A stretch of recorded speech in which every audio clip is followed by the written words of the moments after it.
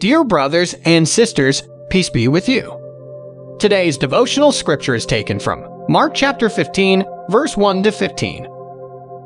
Very early in the morning, the chief priest, with the elders, the teachers of the law, and the whole Sanhedrin, made their plans.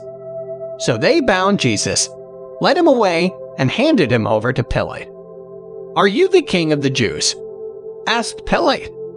"You have said so," Jesus replied. The chief priests accused him of many things. So again Pilate asked him, "Aren't you going to answer? See how many things they are accusing you of."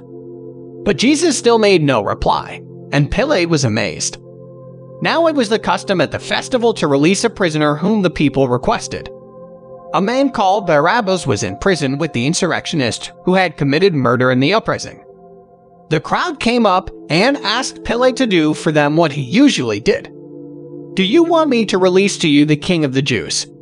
asked Pilate, knowing it was out of self-interest that the chief priest had handed Jesus over to him. But the chief priest stirred up the crowd to have Pilate release Barabbas instead. "What shall I do, then, with the one you call the king of the Jews?" Pilate asked them. "Crucify him," they shouted. "Why? What crime has he committed?" asked Pilate. But they shouted all the louder, "Crucify him." Wanting to satisfy the crowd, Pilate released Barabbas to them. He had Jesus flogged and handed him over to be crucified. Let us pray. Lord Jesus, you are the King of truth. Help us to listen to you.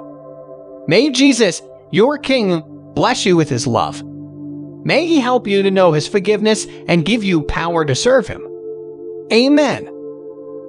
Today's devotion is brought to you by Growing Faith at Home Ministries.